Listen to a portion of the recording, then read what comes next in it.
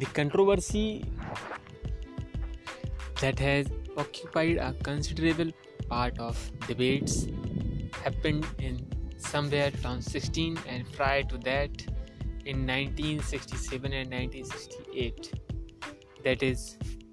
whether Aligarh Muslim University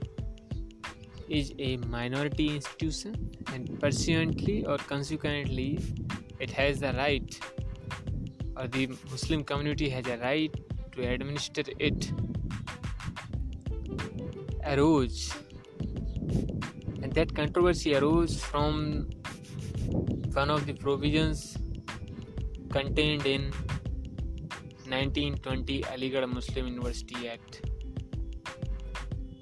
that says that the code of members of university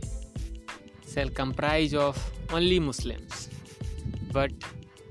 after the constitution came into force and in 1951, and which the amendment which was later on replaced by 1965 amendment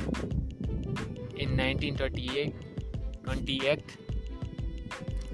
led to the impression or the situation take a U-turn, providing that the non-Muslims can also be members of court of members of university.